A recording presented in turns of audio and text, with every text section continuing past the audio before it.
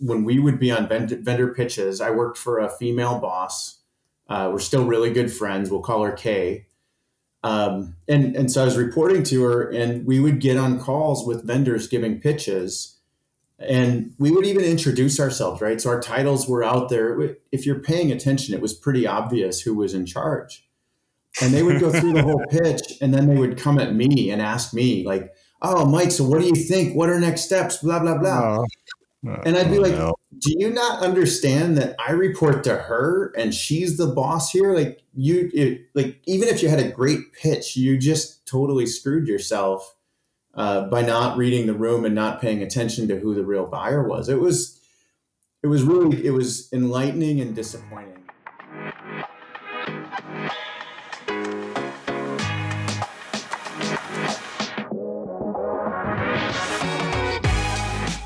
And welcome back to Bare Knuckles and Brass Tacks. This is the cybersecurity podcast that tackles the vendor-customer relationship. I'm George K. with the vendor side. And I'm George A., a Chief Information Security Officer. And today, our guest is Mike Rogers, the CISO at Hormel. Mike, welcome. Hey guys, glad to be here. Yeah, so before we get started, a little preamble. Why don't you tell us a quick and dirty story about how you got into cyber? Sure. I've been in IT way longer than I've been in security. So I started out as a systems engineer doing desktop support, software delivery, and then ended up with working on Citrix and Active Directory. And all of that kind of kept me going for probably my first 10 years in IT. Had a manager come up to me and say at one point, "Hey, this security stuff might go somewhere. We need somebody to understand the compliance frameworks and be able to work with our security team more effectively." So I went out and learned NIST 800-53 basically to help make sure that we were the solutions that we were delivering met those requirements before they got in front of the security team. And that led me into an identity and access management position. And I've been in a bunch of different cyber positions ever since, but really focused on cyber for about the last 12 years. I like to joke over a beer that I was doing it before it was sexy, and then it turned out to be a really cool place to be. So really love the field and love what I do. Yeah, glad you're part of it. I do hear that cyber is becoming a thing. All right. Well, without further ado, let's get into it. You're on the buyer side, which means vendor gets first crack. So my first question to you, Mike, is I would like you to name your least favorite outreach argument or persuasive technique. So let me give you some examples. "We can solve all your problems today." "Hey, I heard you may have suffered a breach. We could have fixed that. Here's a gift card." Whatever. Pick your poison. What's the one that grinds your gears the most? I'm going to pick two, and I've called out the gift card one before. So if somebody says, "Hey, we'll give you a $100 Amazon gift card to look at our pitch," it just makes me feel really dirty, right? I don't like that one. I don't dig it. And it just feels like if you have to pay me to listen to your pitch, is it that good of a pitch? That's kind of my take on that one. Another one that I really hate, and I've seen it less lately, but I've seen it enough, is the one where they reach out and say, "Hey, we have evidence that you might be breached, right? Or that your confidential information is leaking. We found some evidence out there of confidential information. And we just want to see if you're aware of it." And for us, right, like I feel a duty that if we really are leaking confidential information somewhere, like I need to identify it and put a stop to it. So I feel like you kind of have to take the call, and then you jump on the call and you find out it's, "Oh, hey, we found credentials that it turns out, it's something that we knew about a year ago, dealt with. It's totally contained and taken care of, and actually have completely closed it off. And now I've wasted my time to be on the call with that salesperson." And I've let them have it more than a couple times on that, where it's like, "Hey, I have a duty to take this seriously, and now you're wasting my time. There's no way I'm buying what you're selling." So that's probably my least favorite, because we have to treat it like an incident. So Yeah. And yeah, they pulled the fire alarm. Then you came to see what the fire was. Turns out there wasn't. Yeah, I can see how that. It's also like, I mean, George and I have talked about this ad nauseum, but in an industry that needs trust, that's not really the right. Oh, and the other thing too is like a random. And I don't know about you, Mike, with this, but like some random sales guy that you've never talked to before is just coming up to you, acting like they know you, they know your environment, they know your business, and then telling you that you have a major problem that somehow they can magic pill for you. We can speak as ourselves here. One CISO to another. I typically have to fight the urge to tell those salespeople to go fuck themselves. Because why are you coming at me with this shit? It is offensive. It's an insult to our intelligence, and as well, most of the time these sales guys are like running a script, and George can tell you about this because he's seen every kind of bad sales methodology you can imagine. They don't know what the fuck they're talking about, like maybe an inch deeper than the script that they have. So like, okay, cool. Tell me about this. How did you find it? No, don't get your engineer. I want you to tell me.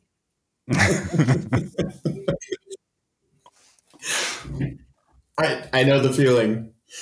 I will say, and I've listened to every episode, you guys, of Bare Knuckles, and so one of the things that you guys talked about, and I did some outreach this week. I had a business development rep reach out to me with an outreach that wasn't super canned, so I actually gave him a chance, and that's one thing that I do a little bit more after listening to the podcast is like I'll give people just a little bit of a chance, right? And I called him up and I said, hey, I don't want to view the pitch. I don't want to spend a half hour, but I do want to understand what you do. And he's worked in a couple companies. It was really interesting because one, he was telling me about the companies that you send 500 emails a day and you're getting judged on the metrics of outreaching. And I think, George, those are the ones that they don't know anything, right? They're just guys working in a bullpen, sending a canned email again and again and again. This guy was actually saying he sends 12 emails a week maybe and gets like 9 responses. So I think some people are coming around and starting to learn and see that what works and what doesn't. So I hope we see more of that. Yeah, like George and I, like we constantly just share funny things that we see all the time, but also good shit. Every once in a while, I'll get a pitch from someone, and I might not be interested in their product, or I might not be in a place from a budget standpoint, but I think their approach is incredible, and I think they're awesome. Like thinking about Kayla, right? She's amazing. Just pulling the multimedia approach. Other viewers, or listeners, you guys will meet Kayla eventually. Shout out to you, friend, if you're listening. I'm sure you are. And then there's other folks too, like our friend Maria, who like we just had on. She also just a pinnacle of doing it the right way. And like we run into these folks who are working in sales, and it's not even about the product. I can't even remember most of the companies they work for, but the way that they approach their business, I would buy from them, whatever the fuck it is they're selling. I don't know, but how do you feel, George? Yeah, I mean, that's the feeling, right? People buy from people. And Mike, you said at the beginning, if you feel icky from the start, like how are we going to build a business relationship on ickiness, right? Whereas if we have some rapport, we'll get there. We may not sign on the dotted line this quarter, but we got something to go on. Yep. I don't know if you've seen it, George A., but there's in my market, right? There's probably 10 salespeople who I've known them for years. Some of them I've never actually bought anything from, but they just have a cool approach and like, it's just not the right fit, right? One of them's an EDR rep. We're using a different product, but if he moved to a different company, I'll take the call because I know him, I trust him, we have a relationship. So I think some of the kind of old school, the people who've been around a long time really get that it's about trust more than it is about the product you're selling today. I agree. And that kind of is a good transition to like the next sort of topic question or whatever was, I when George introduced the idea of having you on a little bit ago, I got really curious as to who you were and your background. And Mike, I really have to say, man, like it seems like you went straight from like school, IT ops, D suite, and like InfoSec. So like I tongue in cheek joke that like my rise from stock analyst to CISO was insane because like I did it in 4 years. I only have an arts degree and no certs for most of my career, so I'm like, how the fuck do I have this job? Your CV reads like a superstar from day one. So for those students and young SecOp guys out there, how'd you do it, man? Like what made Mike Rogers so effectively different? And does it take a decade of IT ops work to get a shot to have the career run that you're experiencing? I don't think it does, but I think it helps. So I'll say for me, and I'm very flattered, right? I appreciate it. I don't feel like it's been that kind of rise, but I do, I appreciate that. I guess for me, right, it's a couple things. In a previous role, I moved laterally 4 times before I got a promotion, and so I think that's an important thing to consider, right? Is especially in a really big company, you'll have and I've worked in one of the biggest, right? So we had a vulnerability team that was huge, right? Just vulnerability is in the tens of people, right? And you'll have a whole separate identity and access management infrastructure, like a whole team of 50, 100 people managing Active Directory, all your SSO, all your federations, right? So I think in the big companies, especially you benefit greatly from moving laterally, getting good at several things, and getting deep knowledge in a few areas. And I'm pretty open about what I'm not great at, but then for me is making sure that somebody who works for me has that knowledge, has that perspective, and hopefully is confident enough to argue with me and tell me when I'm wrong. So I think for me, it's more about like enjoying, not necessarily enjoying the ride, but appreciating the ride. Get really good at what you're doing, and if you can't move up, move over and do something slightly different and gain mastery. Because if you've been sitting in the same role for 3, 5, 7 years and you're not making change, I believe that you've kind of ceased learning at that point. So you should be making a move every 2 to 3 years, even if it's not up. Just move over, get some more mastery, and then move up.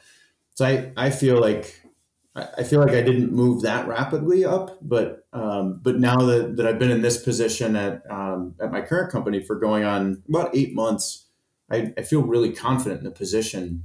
I think because of that experience. So. Yeah, that's a good point. I just interviewed a couple of CISOs and they keep saying the same thing, is they would intentionally move from like network security to identity access. They would move to acquire new skills. And also, if it's a large organization, you're essentially beginning to build the stakeholder relationships that you need to go up vertically, But this actually is a good segue into a story that you and I were talking about offline, Mike. And I am really interested in bringing it to our audience, which is you've had some really interesting experiences when it comes to sales outreach with unconscious bias. And I really want to give you the space to tell that story because I think it is an undertold story and it probably happens way more often than we know or think. Yeah. And I've got a couple of these internal and external, but I'll tell you the sales one. And it was, I think what prompted us to talk about it, I think it was when you had Eric on, and then we had talked about it after, and I was like, holy crap, I can't believe some of the stuff that she's gone through in her career. And I've seen the bias, but I hadn't seen anything like that. But what I think the story that I had told you about was when we would be on vendor pitches, I worked for a female boss. We're still really good friends. We'll call her Kay. And so I was reporting to her, and we would get on calls with vendors giving pitches, and we would even introduce ourselves, right? So our titles were out there. If you're paying attention, it was pretty obvious who was in charge. And they would go through the whole pitch, and then they would come at me and ask me, like, "Oh, Mike, so what do you think? What are next steps? Blah blah blah." And I'd be like, do you not understand that I report to her and she's the boss here? Like like even if you had a great pitch, you just totally screwed yourself by not reading the room and not paying attention to who the real buyer was. It was enlightening and disappointing. There were times that we would have I would say in internal meetings too, and this really woke up just my awareness, right? Or to try to constantly be aware of that unconscious bias, where she would say something and people would just be like, oh, blah, blah, blah, and like keep talking. And she would suggest a direction that was the right direction. And when I would speak up and say the exact same thing in almost the exact same ways, people would be like, oh, yeah, that sounds really smart. We should do that. So I think women get the short end of the stick a lot of the time because they don't get the respect that they deserve as technicians sometimes. And yeah, I have another rant, but I'll save it. I think my favorite part of that story was you told me that you and she just kind of like let them sink. Like you didn't correct them necessarily. You're just like, all right, sink or swim. You're gonna do it on your own. We would correct them before we ended the call, but it was mostly like, hey, you blew it, and here's why, and we're out. See ya. And we'd be IMing in the background, like, can you believe this is happening again? That is rough. You know what though? Like, to your credit, you did them a service, because that's just like pants on head fucking stupid. Like, I mean, really, it's disrespectful, and it's just like, fucking, what are we doing right now, guys? What are we doing? I'd seriously just be like, what is happening right now? It's, anytime after like 2010, and they're coming at with like that kind of a disrespectful is the only word I can come for it, man. I'm just like, what the fuck are you guys talking about, man? She's at the table too. She's at the table. She's earned the right to be here. Fuck off. Well, it's either disrespectful or it's also part laziness, right? So we're talking about, active listening, right? Mike said they give you the titles. And even if you didn't have the titles, you got fucking LinkedIn Sales Navigator. Like you can org chart it before you go into the call. I have a funny story, Mike. I had a coworker in the context of, female coworker says something, crickets, male coworker repeats, heads not. So my female colleague likes to say when that happens, she might chime in and say like, oh, I'm sorry, I forgot to bring my penis to this meeting. And that usually cuts through all the crap, and everyone like it gets really sweaty and uncomfortable for a little bit, and then like unconscious bias obliterated. Way to crush people, right? Well, at least when you call attention to it, now it's not unconscious anymore, right? Now it's conscious bias. So 100%. Oh God, yeah. I guess like it leads into kind of like what I wanted to ask you, but I gotta say, man, George, fucking fist bump that lady for me, because that's fucking awesome. And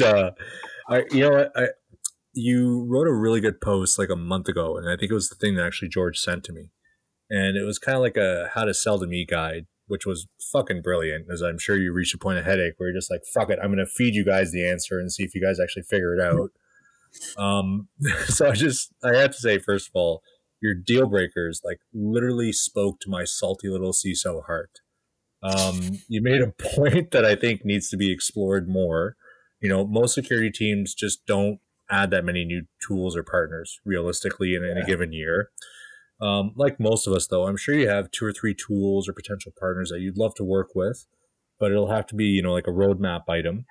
In this particularly cash crunch time in our sector, instead of the solid list of don'ts that you gave, which, by the way, sales folks listening, if you mind Michael Rogers, like his list is really good.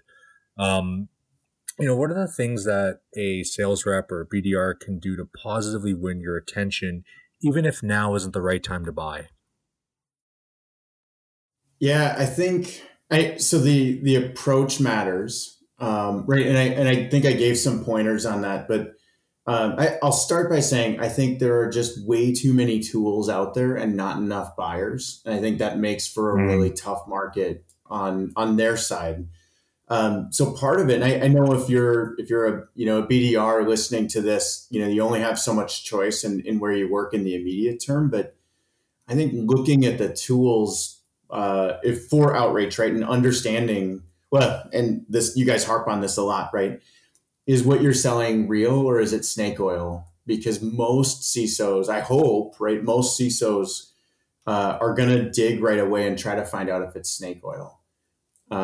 So for me, is like having a real product, of course, matters a lot. But then for outreach, I think the patient approach, and there's a lot of companies that do this really well. I go to quite a few executive events, right? Locally, there's some where we have a couple of conferences, dinners, right? That are really leadership targeted, CISO targeted, and they cost. I know that they cost money to be there, but usually companies when they're sponsoring an event like that will send their A players, right? So they're sending the salespeople who understand, like they know how to act like they've been in the room with a CISO before. They're not going to make a pitch to you over a cocktail, right? They're going to get to know you a little bit, tell you, and they're going to tell you what they do, right? Hey, we're Acme company and we do this type of cloud security. Is that something that you guys work with? Oh yeah, like we're actually in the market for a product.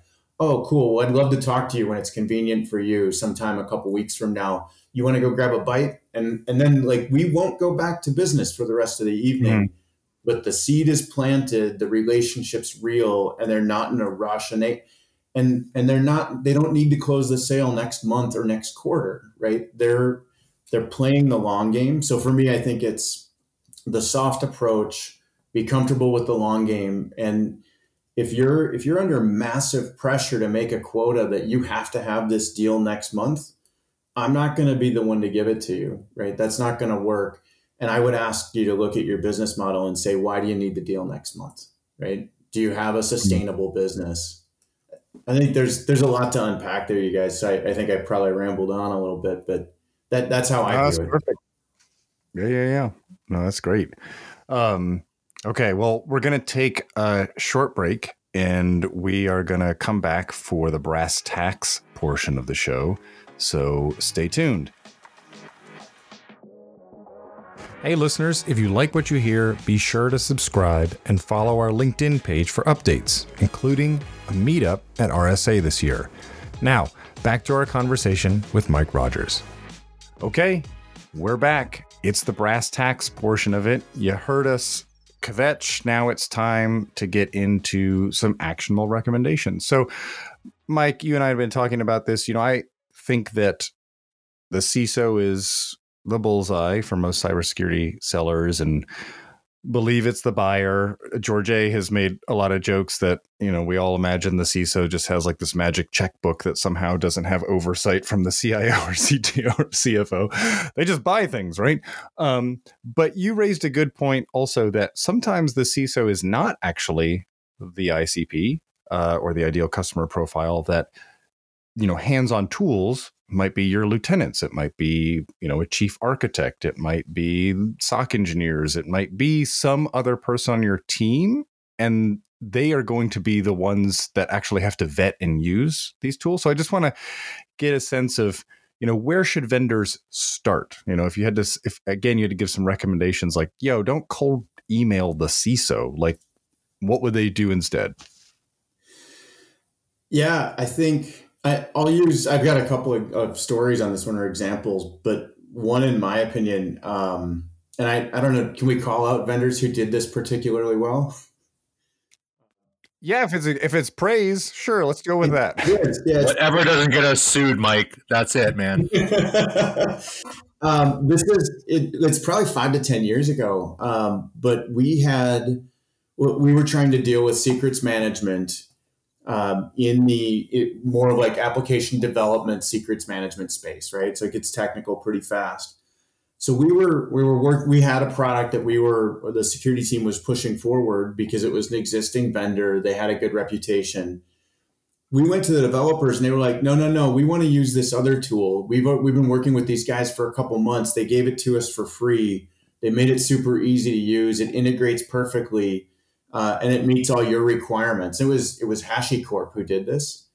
They've since been acquired and stuff, and I think the model's changed, but they built a groundswell of support among the application developers who were caring about security. So by the time it got they sold it to us, right? Our developers came to us and said, hey, we want to make our apps more secure. We want to use this tool. You guys okay with that? And it's like, how can I argue with that, right? As a leader, how can I argue with that? So I think that was a really good approach. It was a patient approach, but I think it really paid off for them. I think for me too, it's understanding as a salesperson that I have stakeholders, right? I probably have the discretion to make the decision on the product, but I'm working on one right now, right? Where we're solving a problem, and it goes into the OT space, it goes into the networking team. And so we're working with multiple vendors, and it's, if the OT engineers, right, the people who are actually making stuff, and the network team come to me and say, hey, of the solutions that we looked at, we think this one's the best one. If it meets our requirements and it seems like it's a really solid security play, they're going to make the decision, right? Because they'll support it. They're going to implement it. Why would I ever fight that? So I think that for the salesperson, being aware that making it easy for the CISO to build support among other teams will probably help you get in the door faster than just marketing to the CISO directly. Yeah, it's good advice. Yeah, I mean, I really like that. Like I've found as well, like there are certain folks on my team that, like, when I get a pitch I'm kind of interested in, they're kind of my shit shields, where I'm just like, hey guys, take a look at this thing. Is it worth our time, or is it going to be a headache for you in like 6 months? And that's really a lot, because ultimately it's there to serve them too, right? So if it's going to be their headache, I'm not going to be the fucking executive sponsor for that. So my question is this then, from a brass tack standpoint, being honest with your sales rep about where you stand, right? Your level of interest and how far you can carry the engagement. Do you find that you can get a lot more success from we'll say a vendor relationship management standpoint, where if you're not in the right place at the right time to go forward on an engagement, but you're interested, do you potentially, or do you provide them with like an estimated timeline of when you could potentially go forward based on, let's say, stakeholder conversations you've had internally, or like what the budget summary is for the quarter, like whatever your variables are? Do you at least tell the salesperson, hey, now's not the right time, but I kind of like what you're talking about. Can you get a hold of me in 2 quarters because X, Y, and Z? Like, do you find that that's a preferred method? Yes, but with a qualifier. And I'll tell you what that is. I used to, when I would get, I would get an outreach, and if I didn't want to talk to them today, I would say, hey, call me in 3 months. And then what I found is I was getting, get hit up in 3 months, and surprise, I still didn't want to talk to them. And so now if I'm interested, right, if I'm not interested, I'm not going to stall, right? I'm not going to do it's not you, it's me. I just don't have time right now. I'm just going to be upfront and say, I'm really not interested, or we don't have a good fit for that. So I've learned to be more firm in just the hard no. And that's helped me a lot. So I do that most of the time. And then I'll reserve that there are a handful of cases where it's like, hey, that's not a priority this year. I'm really hopeful that it's something I can get in the budget next year and that I can fight for next year. And I like what you're talking about. So let's talk in a quarter. We'll have a 15-minute, a 15-minute connection in a quarter, and I'll tell you where it's at. But I will only, so I do that. And I think it's fair, and I think it's straightforward, right? But I'll only do it if I actually want to talk to them now. And one more guide, this is for me as a security leader. If you don't want to talk to them today, you're not going to want to talk to them in 3 weeks. And so I want to accept be very something. realistic about timelines. Yeah. Yep. So if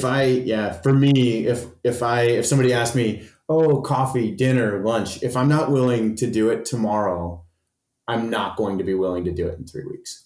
And so I'll just say no, Mhm.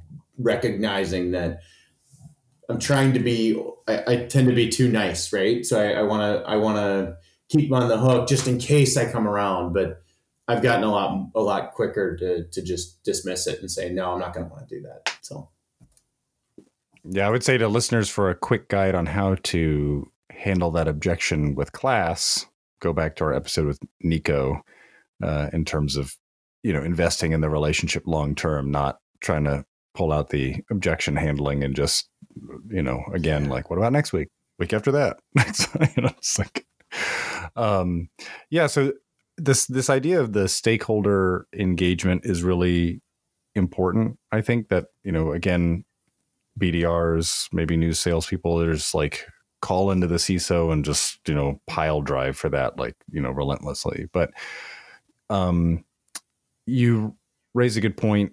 You may have to kick it out for a quarter. It's not working at this time or something. So from the vendor side, short of just bothering you, which is what we're not advocating here, how can someone you are working with and you do foresee kind of getting the project up and running, not this quarter, maybe next, maybe towards the end of the year, how can they help you continue to build the business case or work with you in a constructive and, add value kind of way? It's a tough one.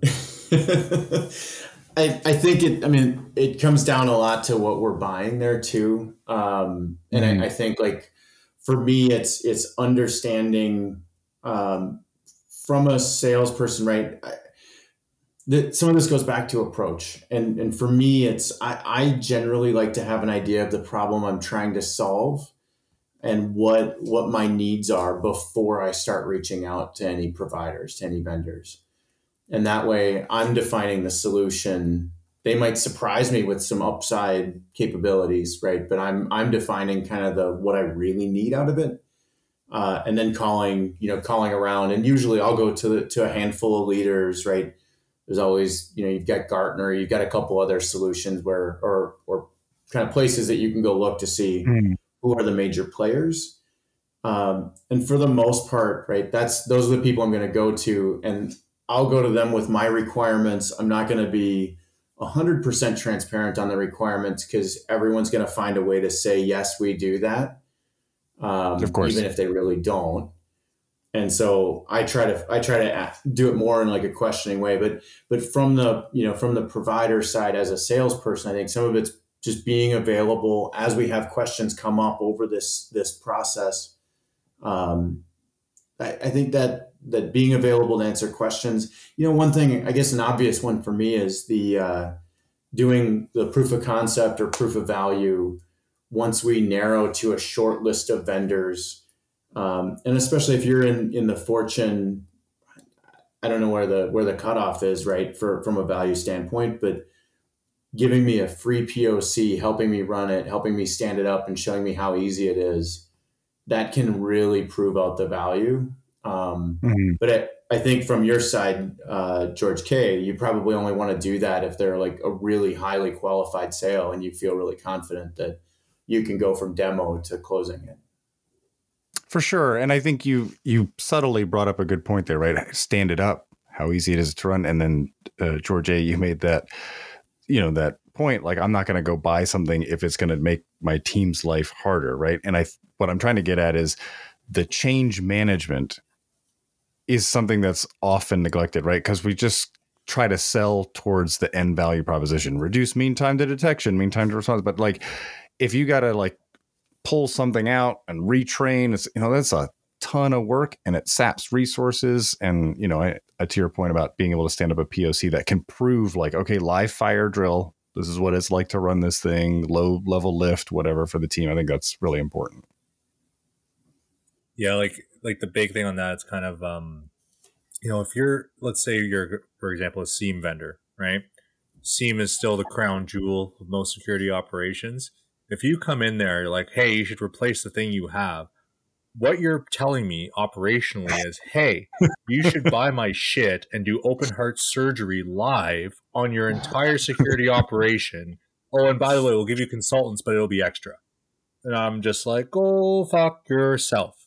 No, thank you. No. You have to do the open heart surgery, but you got to pay extra for the surgeons. It's going to be cool. Yes. Yes. And like, I'm just saying, it's the kind of decision that just like, I'm pretty sure this is one of those things that gets CISOs fired real quick. As soon as that budget sheet comes in at the end of the quarter, like, you overexpensed what? And then you're done. Yeah. Mm-hmm. The resourcing, right? Being aware it's a big thing for us. And my team, we've actually been working on this right now, where we kind of rate our vendors of, is this one a strategic partner? Are they a commodity? Are they somewhere in between? Right. Mm-hmm. And switching costs are a major consideration. What does it take to rip and replace this?